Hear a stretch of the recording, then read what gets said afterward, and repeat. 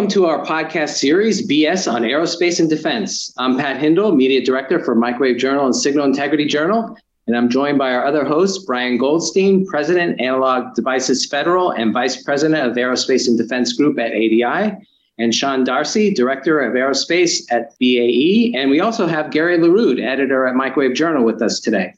So Sean, why don't you kick us off with this episode? So sure, guys. So, hey, one of the questions that we've been getting a lot about is careers and advancement. So today we're going to deviate from our UG Defense focus, and we're going to talk a bit about, some moments and events in our careers and some recommendations and maybe some ideas we can give to our listeners. So the four of us have had very different roles and functions, and we all probably took slightly different paths to get where we are today. So today I'd like to share with listeners of all stages of both career and life, some of the lessons we have learned both from our own careers, but also probably more importantly, observing others. Also want to take time at the end to congratulate Gary, and thank him for all he's done for the industry and all the lives he's actually impacted. It's been an amazing career. So I'd like to start out with something fun, guys. So if you can remember, it's probably been a long time ago for a couple of us. When you were back in high school, did you envision that you would be where you are now? And what did you want to be? So I thought we could start off with something fun. So, Gary, you're the guest of honor, so I'll start with you. All right. Well, thank you. Well, in high school, I worked at an FM radio station. It was a very small station. The owner was also the engineer, and he took me along on his trips to the transmitter. And that's what ignited my interest in RF. At that point, it was 100 megahertz, and also audio. So I went to school to become an electrical engineer, and I envisioned that I would become, loudspeaker designer, microphone designer. I was focused on low frequencies, and lo and behold, look where I ended up in the gigahertz realm. Well, very good. Pat, what about you? So when I was in high school, I definitely envisioned myself in some kind of scientific career. Mm-hmm. I grew up in Florida, so naturally some of the things I did in high school were some research for oceanographic research, and I even had a paper published before I got out of high school. So I was going down the science route, but when I got into school, I figured engineering was as close as I could get to that. And I didn't envision I would be out of that, but I definitely had a point in my career where I made a definite shift into marketing.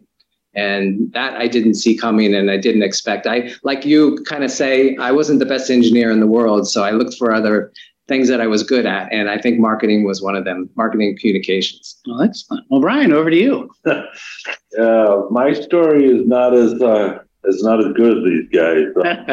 I was not a good student in high school, especially early on in high school. Took me a little while to get my act together. And as I did finally get towards the end of high school, I found that I was better at math and science than the other things. And I didn't know what I wanted to do. So I actually sought the guidance of my father and said, my father was from a technical background. I said, I don't know what I want to do. He said, well, you're good at math and science, and you do seem to care about people a little bit. He goes, I think I can imagine two things. You could either be an engineer or you could be a rabbi.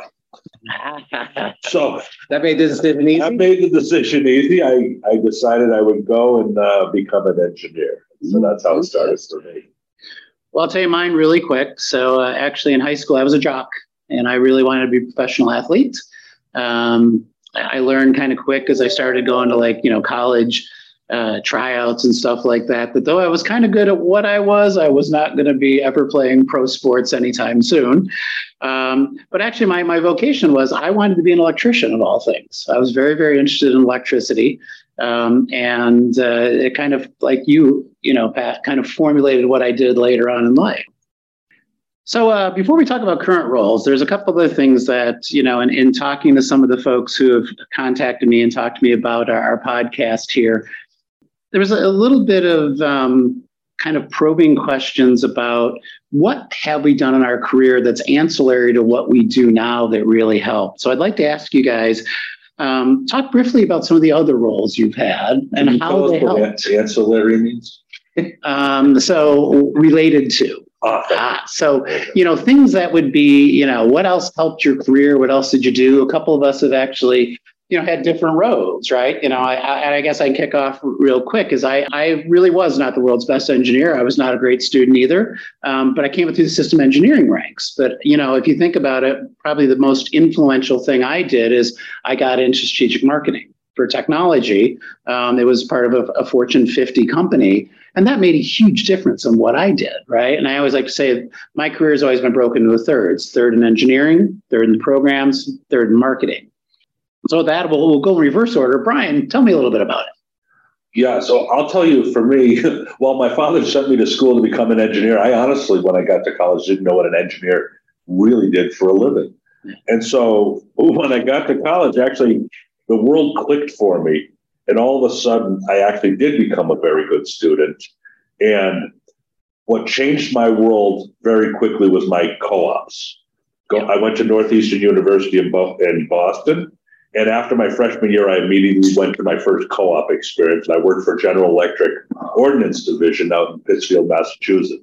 And I got to embed myself for the first time with real engineers and real products and real hardware. And that's when I fell in love. I knew that touching the hardware, being in the lab, designing new things was something that I really wanted to do. So for me, it was that initial step into a real job and a real role that got me excited. So have you always been in an engineering function? Yeah. So my life began as a design engineer, and coming out of school, I assumed everybody wanted to be a design engineer. I had no idea all the different opportunities in a company that engineers have, from product engineering, test engineering. I knew that there were electrical, mechanical, industrial, but I didn't know that there were product engineers, test engineers, marketing engineers, sales engineers. I had no idea. I just assumed everybody wanted to be a design engineer. When I became an electrical engineer, I just assumed I wanted to be a design engineer. And so from the very beginning, I was designing and I was testing and I was building real hardware. And I knew that that's what I wanted to do. I knew I wanted to build real products. I didn't want to do research. I didn't want to do science. I knew very quickly I wanted to make real products, design, solve real world problems. That was important to me from the beginning. But from engineering, I got into engineering leadership. I also enjoyed being accountable.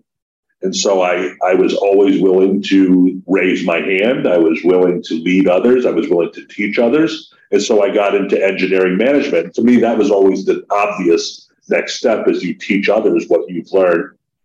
But it wasn't until farther down the line that they said, hey, would you be interested in getting into some business development? And so I started a relationship with one customer that then I started to multiply. I also was on a very big program that went into manufacturing. We ended up building a factory, and I ended up staying in the factory. So I've held jobs in engineering as well as manufacturing, as well as business development, and then ultimately general management, which is essentially what I do now, which is being responsible for everything. What about you, Pat? So I started off in gallium arsenide processing, and then I did a lot of product management, project management. And I think that really prepared me. I was always interested in, new technologies, what other companies were doing. And they really got me interested in the marketing perspective. I took an MBA at night, and it kind of just made my career do a 180 kind of, but it prepared me having to understand what product managers really want and getting their products to market, who they want them to, attract them to, and how to promote them. And I think that really made me understand what product managers and marketing managers want. And therefore, being on the media side, I think I have a good grasp of what technologies and what educational materials and promotional materials that they need. And so I think that connection really worked for me. The thing I love about your job is all the things that you describe, but all of your relationships in the industry and how you're able to not only learn for yourself, but you're able to connect dots with all the people you're able to bring other people together. You're able to send people and help connect the dots and introduce people. And that's really a big part of your role. Yeah, it's so enjoyable. Connection and educational. We try to really educate an audience, and that's both on technology and business and marketing, and that's part of the connections that come about. Very good. Gary, what about you? Well, in terms of ancillary skills, I don't know exactly why, but certainly from a young age, I enjoyed writing. And through, obviously, you do writing through school, particularly in high school and so forth. I ended up being the editor of our high school newspaper and then launched off into engineering, as I noted. But throughout my career, the ability to be able to write and put ideas together has always been very important, as I'm sure we'll discuss further. And it obviously was a nice entree into the Microwave Journal. Well, fantastic. No, I would totally agree with that. I mean, that's one of the key skills is, communication. We will talk about that later, right? And there's various forms of it, right? And it's really interesting because, when you think of engineers, you don't typically think of prolific writers. Right. And when Gary said in high school, I love to write, I think back and writing was the thing that I least like to do. And it's actually something that over my career, I've actually gotten better at. But it was never something that I imagined as an engineer. When I would say, my father said, be an engineer. I go, okay, I don't have to write. I don't have to read. I don't have to study. I can stay science and I can stay technical, but then I'm getting into business and then I'm getting into HR issues and I'm getting into people management. And all of a sudden, it's more than just being good at math and science along the way. No, very, very true. So we talked about other roles, our previous roles, kind of quickly. What do you think, the key one or two things to getting you into the role you have now? And basically think about answering this from a person as the midpoint in their career. So Pat, start with you. Well, definitely a big turning point in my career was the point where I had always done product and project management other than the process engineering I did in the first 5 years. And I went to MACOM as a product line manager, and I never worked one day in that role. On the first day I got there, they said, you have some website experience. I was doing websites on the side, which actually back in those days, 2000 was pretty rare. If you had a couple years experience in websites, you were an expert. So they said, Google, we really, we have some products for you, but not right now. Why don't you go help marketing communications over at corporate? They're going to build a new website. I said, oh, that sounds really interesting. I'll check it out. And I just stayed in marketing communications for 8 years at MACOM. And I just slowly expanded from website and e-business out into, running the whole Marcom for the defense and commercial groups, which was about 600 million at that time. So it was a great educational career and shift. And I was able to just kind of expand slowly. I was in the right place at the right time was kind of the gist of it. Yeah. We probably have to admit, for most of us, that was more important. Definitely timing and luck have something to do with it. But when someone presents you with an opportunity, you have to make sure you take it. No, because I could have said no, but I took it. And, you can't be afraid to take that leap if it's something that you feel is going to benefit you down the road or something you're passionate about. Brian, what about you? The defining point for me in my career was after I had come to Hittite Microwave as a role was basically a lead engineer, was to help develop this RF microwave integrated module business. And when I came, we got this very large program, which I was the lead engineer. And this program was new capability. It was new size and scale that we actually had to build a new factory around it. So taking this product from design into manufacturing, I moved into manufacturing with that role and built a technician team and built a production engineering team, built an assembly and test team. And so that really gave me a well-rounded, not just a design engineer anymore, but learning the life on the manufacturing side. That really changed my life, because when you take that product and you live the life of the people that manufacture it, and then you go back to engineering with that experience, you've really come back with something that really changes how you look at things. And so that role changed the way I looked at things in general about people and projects and responsibility very, very differently. No, that's good insight. And I had something similar that had the same thing as well. I got to run a factory for a while and learned the challenge, right? One of the things that I learned is the best engineering design is no good if you can't build it. And as simple as that sounds, it took me actually working and running a factory to understand that. So, Gary, what about you? So my first, I would say, in quotes, real job that launched me into an RF microwave career was at TI. And I was involved in some of the early gallium arsenide MMIC development work there. TI had a long history. This was the defense part of the company. It had a long history, a vision going back into the 60s to do phased array radar. And obviously, a gas MMIC was a key component of that. So most of the technology, or virtually all of the technology development, was really focused on either the phased array radar or a phased array system for electronic warfare. And along about 1985, Jerry Junkins, who was the CEO of TI, was looking for ways to grow the company. And he basically said, what technologies do we have that we're incubating that should be exposed to the broader world and not just kept as an internal technology?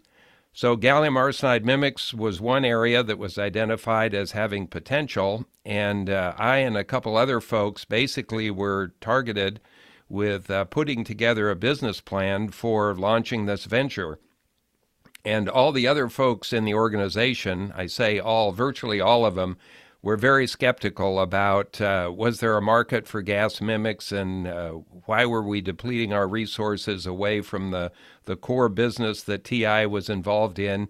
And it was a decision I had to make, but there was no question that it was a direction I wanted to go in, and it really opened the door for me. I started out, once the business was defined, as engineering manager, and then I got into to business development or marketing. In those early days, it was an engineering cell and a program manager cell. You had to convince them first that the performance was there, and then secondly, that you had a reliable device that wasn't going to cause the program manager's system to fail. So I found myself very quickly on the road talking to engineers and program managers about this technology, and that ignited my interest in marketing and business development. And as they say, the rest is history. Yeah, oh, fantastic. So, well, guys, hey, let's shift away from our own careers for a bit, maybe discuss some things we've seen in others, and maybe some other learning that we've gotten from developing and leading others as well. So first, I guess one of the questions, we hear a lot about the word mentoring, and I'd like to get your guys' thoughts on that. You know, how important is it to get a mentor? That's the first question. But the other one, is it more important to have a good mentor or a good boss? So, Brian, I'll start with you. So one of your favorites. This is absolutely one of my favorite topics. And so mentorship is incredibly important. And it's just like everything else. My vision of mentorship has changed over the years. I believe that if I was going to get a mentor or be a mentor, it should be someone who was like me. It should be someone who does what I do at an expert level, that I can pick their brain, that understands my problems and can make my life easier because they've lived my problems. And I always assumed it was someone who had the next role above me. And that is absolutely not the case. You should have lots of mentors in your life, and you should be mentors to lots of different people. I have been mentors to people within my organization who are very, very senior, all the way down to new college grads. They all have different perspectives and different sets of issues, but they all have the same goal in mind of, who do I work for? Why do I enjoy working here? Do I enjoy the people that I work with? Do I have a vision for where I'm going in my career? Does my company care about me? Are they moving me forward in my career? Am I being paid fairly? And am I getting the opportunities to grow as an individual? That's what everybody wants at a core. And it doesn't matter if you're an engineer. It doesn't matter if you're a technician, you're a salesperson. It doesn't matter if you work in the manufacturing. Those are the key aspects. And so I mentor people from all different walks of life across the company. And so I get a lot out of it because I get a lot of, and I'm getting older, so I get the young people's perspective, but I also get perspectives from all over the company, and I get to help connect the dots. And so I get a lot out of that. As far as mentorship for myself, again, I've learned I thought it should be my boss. The boss is an interesting, but the boss is also someone who's not going to be with you forever, right? Bosses come and go. You move around in your career. Your boss gets opportunities. They move around in their career. So while your boss is important as a mentor, they should not be the be all and end all. And people do assume that their boss as a mentor is that person that's going to control their destiny. And that's something, as I've grown in my career, I have to tell people, just because you either love your boss or you don't like your boss, you need to be independent on your own with your own set of goals, your own set of vision for yourself, because those people are going to come and go.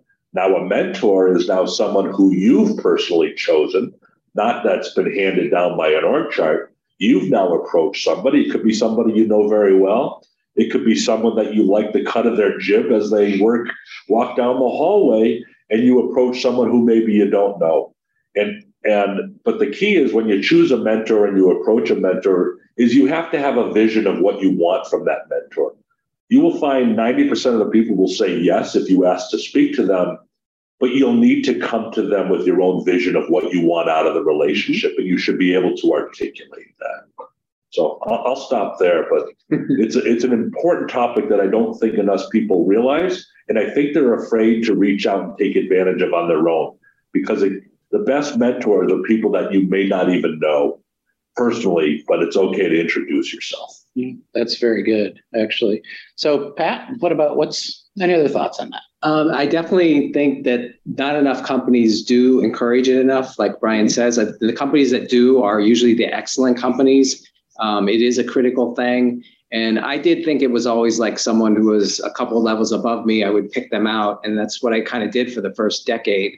But then after that, I kind of learned that it's not, like Brian says, you need to seek out people in different areas who have different perspectives. And your boss is never going to be the appropriate person anyways. They're not going to share with you, are you at the right salary level, or other things like that. They may or may not be totally honest in that area.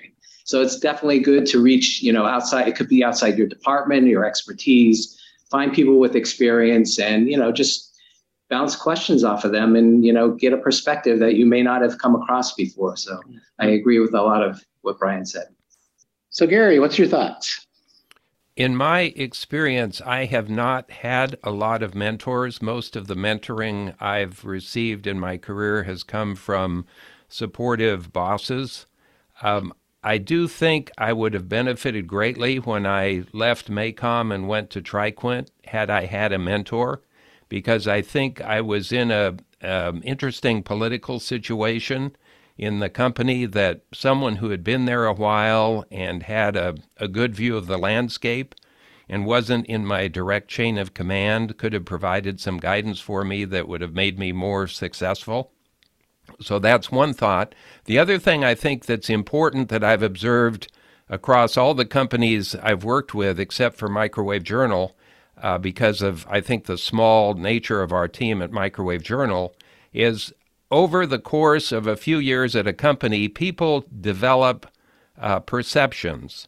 And sometimes those perceptions can be limiting based on, can they meet their financial commitments? Can they bring a program in on schedule? And oftentimes, I don't think the organization is honest with them about their potential. And they may ask the question about a promotion or something related to that, and they're sort of given talking points, but not really told, you've kind of hit the wall here. And I think a mentor who watches what's going on can suggest to that person, it may be time to look for a different position, either within the company or at another company, because whether it's true or not, your perception is limiting you. Yeah, and finding that person who you have a trusting relationship, who will be open and honest with you, it's a gift. Mm-hmm. When you ask somebody for feedback, including your boss, and they won't give you any constructive criticism because they think they're doing you a favor by being nice, mm-hmm. These are not the people, they are not helping you, right? So it takes a lot of trust between two people to give constructive criticism and have it be taken the right way. And so I spend a lot of time with my team and others explaining why constructive criticism is important and why it really is a gift, mm-hmm. and that it comes from a place of caring, as opposed to a place of criticism. And that's a hard lesson and a hard tool and a hard weapon to develop in your arsenal. And especially of engineers, we have a reputation of being analytical and maybe cold, which isn't fair. But it's important that at least the leaders of people develop that ability in candor and caring to be able to be forthright and clear about behaviors that need to be and can be improved upon. No, that's very true. I mean, even from my own, experience, honesty is the number one thing when you find a mentor, right? I mean, something else I think you guys kind of alluded to, but I'd like to touch on is mentoring can be a very two-way street. I've mentored a lot of people who I've learned from, and it doesn't mean it has to be a subordinate versus superior relationship, right?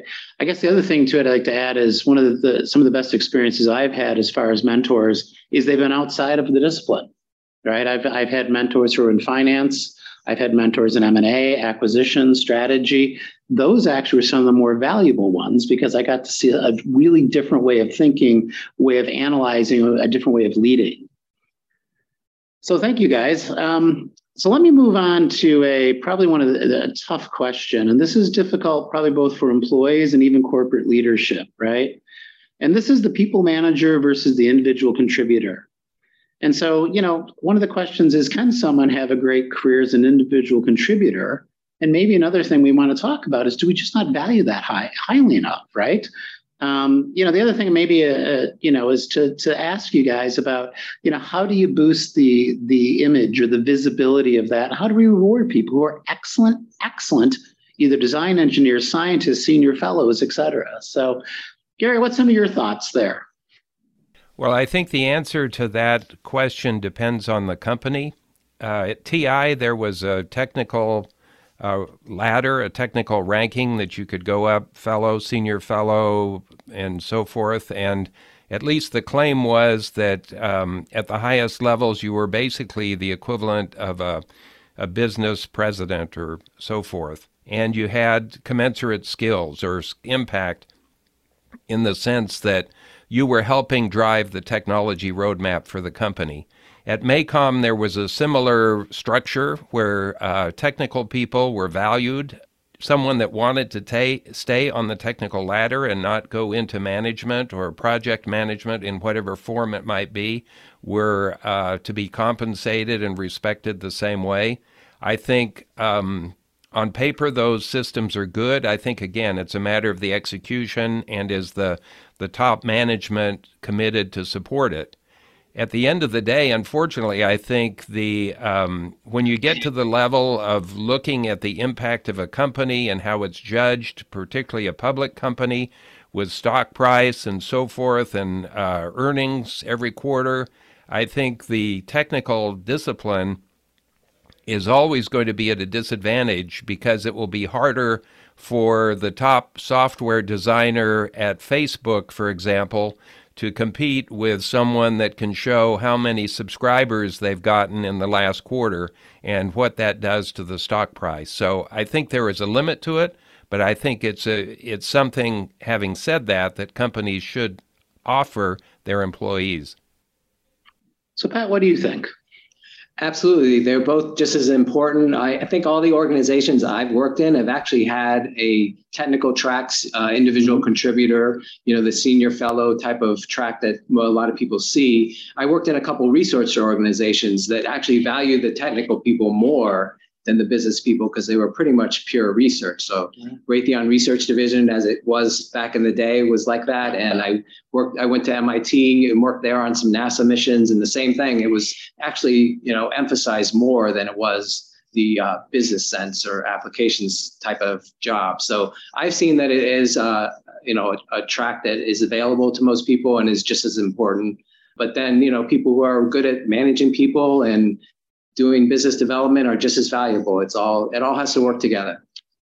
No, that's true. I mean, there's the joke about you take an excellent engineer and make him a terrible manager, right? Or a terrible leader. So I want to add one little question to the thought here for Brian to talk about is, so what do you do though when it's maybe somebody that's actually very happy with where they are presently?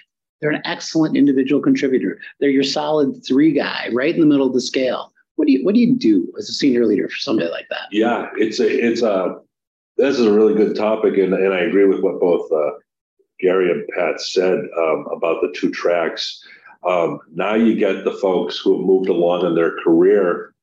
And the other thing was, when I started in college, I thought everybody wanted to be the CEO. Clearly, everybody's fighting to get to that leadership role. Yeah. And what I've learned over the is it's absolutely not true, right? There are people that want to come to work. They want to stay technical. They want to be alone. They want to be an individual contributor. You got others that want to lead people. There are other people that want to be in charge. So you've got all sorts of different people. You've got people that will always leap out to the front. You have people that will always raise their hand and want to be that person who stands up and represents others. And then you've got those other people that are happy to be in the background, more comfortable being in the background, but you absolutely need those people. Mm-hmm. So you have to continue to reward those people. You start by rewarding them with good work, right? You continue to reward them with recognition. And that recognition, in most cases, money is absolutely the first thing we think of in terms of recognition. But to be honest, if you look at people, that's actually fairly low, especially as you move up and along in your career. Money becomes a bit less important as you start to make more money. It becomes more about being validated and valued and understanding that people understand the success of the company is tied to your success as that individual. And so we have to absolutely go out of our way to recognize those people and to reward those people and to thank those people, because that's your 50, 60% of your organization. Just to touch on one of the other points, we were talking about technical versus business track, but even in leadership as an engineer, I want people to understand there's a difference between people leader and project leader. Mm-hmm. And most people think that most engineers anyway, think that they're one and the same, that the project leader should be the smartest engineer, the most driven engineer, most organized engineer, can make decisions, can get things done, can rally people around. But they may be terrible at giving positive feedback and negative feedback and personal feedback and constructive feedback. They may be terrible about figuring out how to give raises and how to hire and how to reward and how to give constructive feedback. And that's a different skill set than being the leader of a project. And so I spend a lot of time talking with engineers that when you take a leadership of people role, you need to understand the whole job description. Just because you're my ace number one engineer alpha doesn't mean you're my most caring leader of people and selfless and going to help build other careers. But if you take that job and you understand the job description and you're not doing that people stuff, you went from an A player, all of a sudden you're a C player because you've taken a different role. And so your grade can change. And so it's very important, we as employers, we write a proper job description of a people manager versus a project manager, and we explain that to the people taking the role so that they understand it clearly. No, that's very, very important. So one of the things that, we talked about a little bit earlier, and we touched on, is almost every development plan any of us have ever seen or written talks about communications. And in all fairness, not every high potential person needs to be a really good communicator. And all of us probably have seen there's different styles of communication, everything from how you convince somebody to go with the design, how you teach, how you convince somebody to go with a marketing plan. It can be very, very different. So I'd like to hear a little bit from each one of you of how important are communication skills, right? But more importantly, how did you develop them? How do you manage them? How do you develop those in others? So Gary, I'd like to start with you. You said a lot about writing, and I'd like to hear some more of your thoughts on that. Sure. So as you noted, there are different ways to communicate.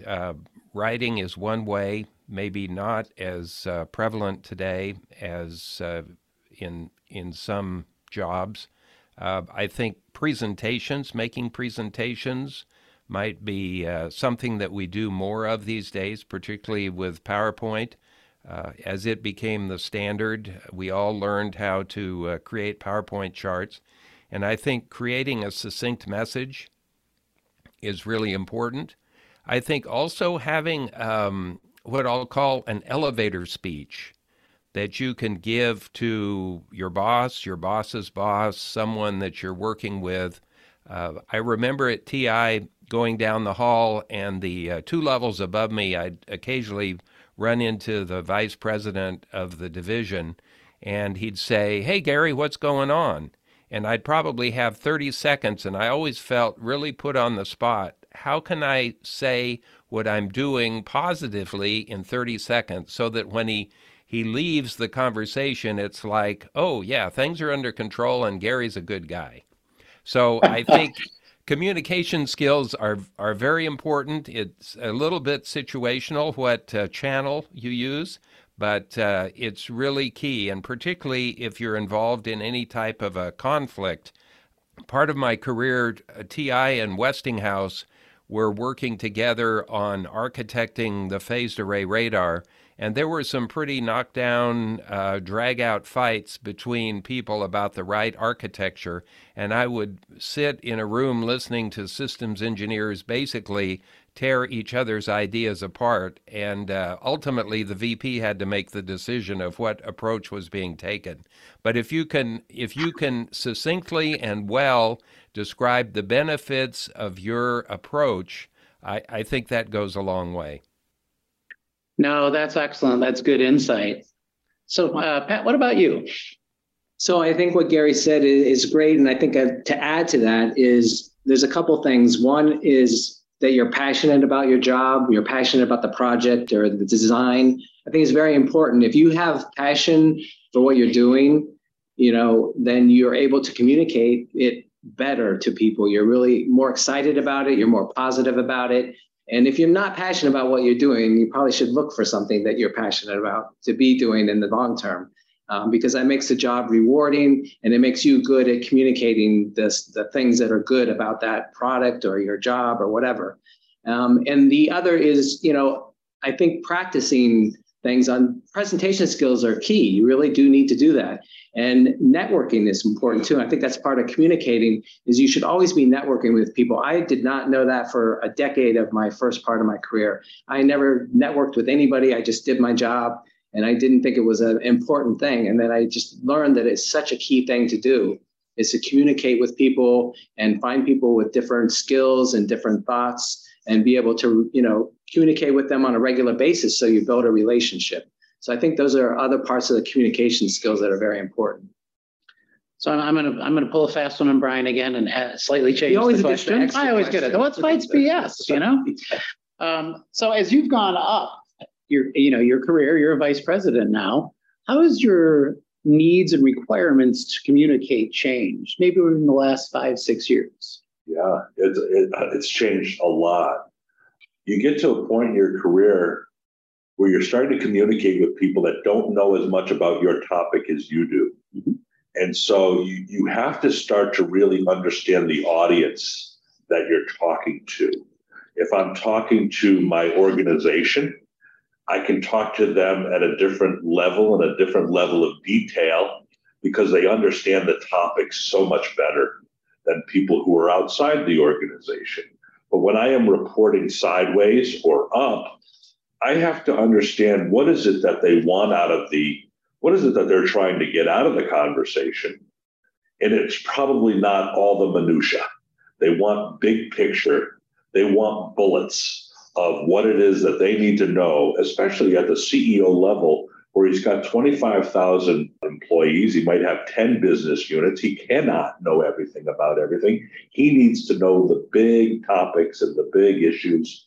And so understanding your audience, and it's something that you can learn and you absolutely have to practice. So as a young person, you come in, you can do things like a lot of companies have Toastmasters clubs, so you can be joining things like that where you learn to write, you learn to present, you learn to present off the cuff, you learn to limit your time, you learn how to look people in the eye and be engaging.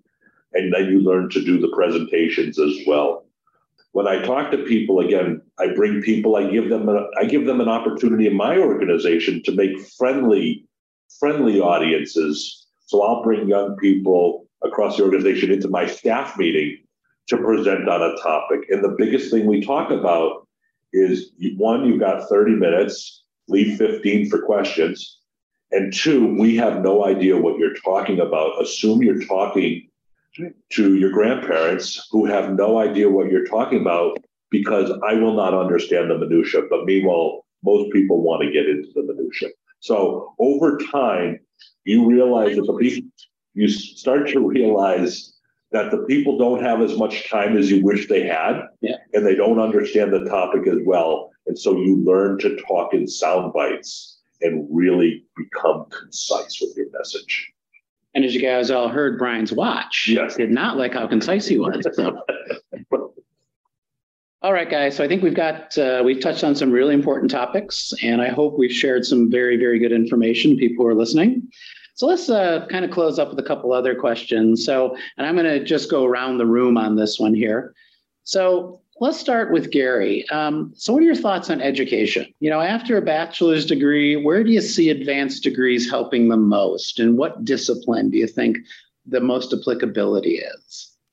I think for someone that wants to be technical, or maybe they haven't decided that they don't want to be technical, that typically going at least at the master's level is important. I think between master's and PhD, you really should either want to teach or want to be a very detailed technical person in the area that you're going to study.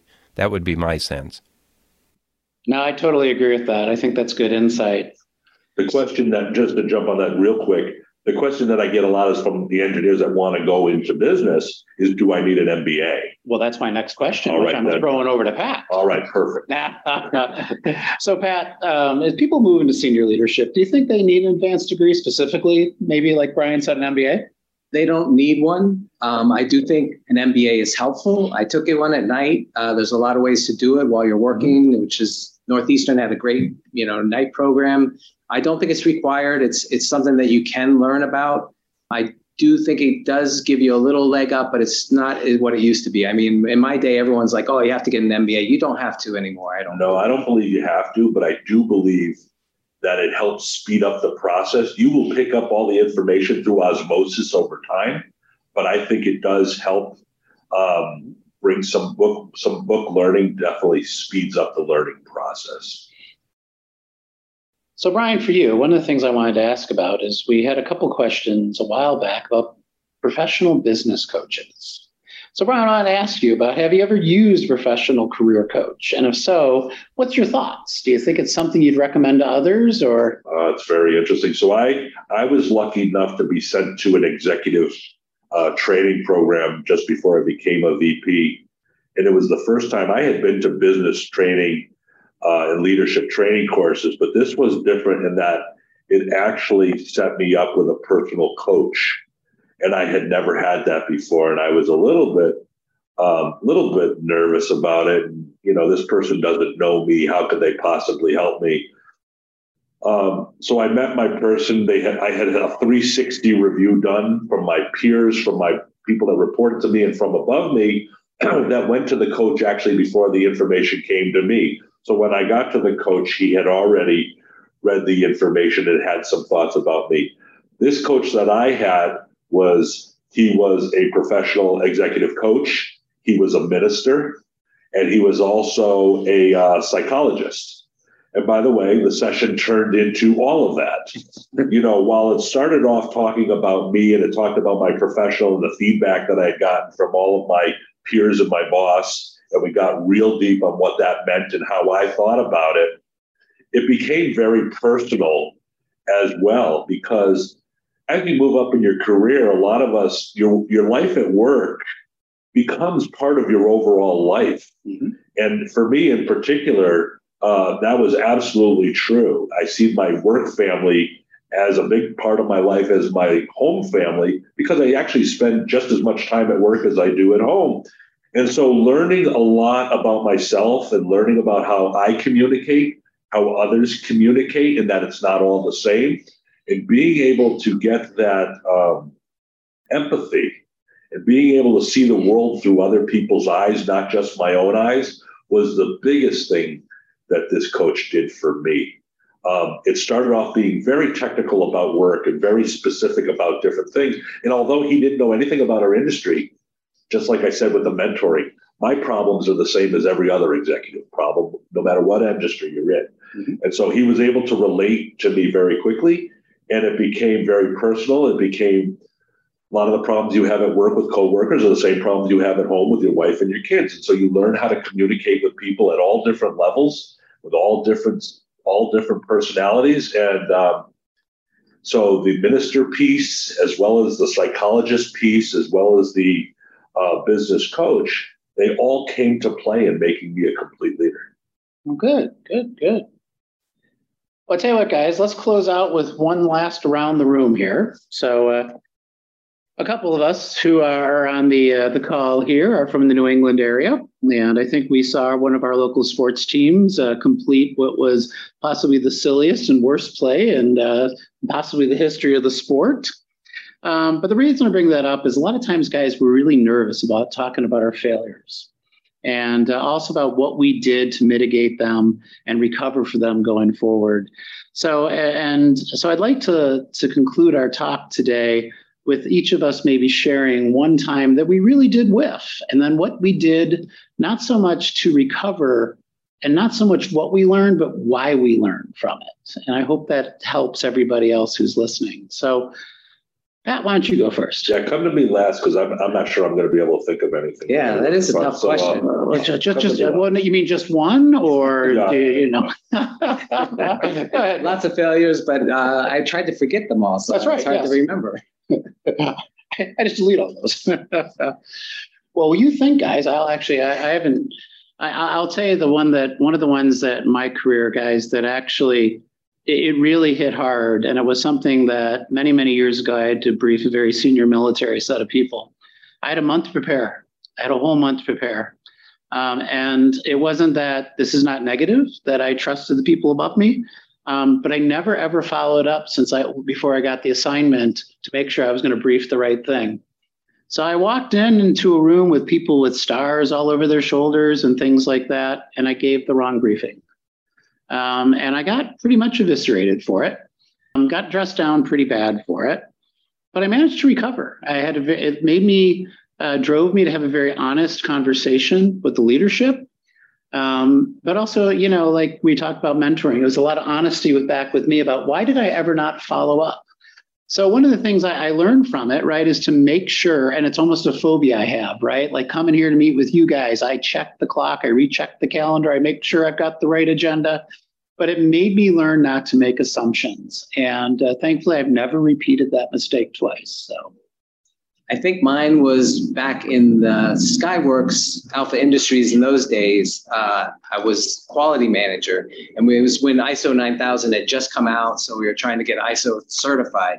And, I was in charge of trying to get all these procedures from all these different departments. And I really never, communicated with each department and motivated them to do it. So I was ended up writing these myself. So I'm writing them for all the departments myself. And I can't do that. I'm like, doing it at the end of the day. So I'm only doing one a day if I'm lucky. And I just really, I ended up probably, getting laid off. That was a good reason I was laid off probably. I wasn't successful in getting them certified as fast as they wanted to be certified. It's not that I wasn't doing the job. It just wasn't at the pace that they expected.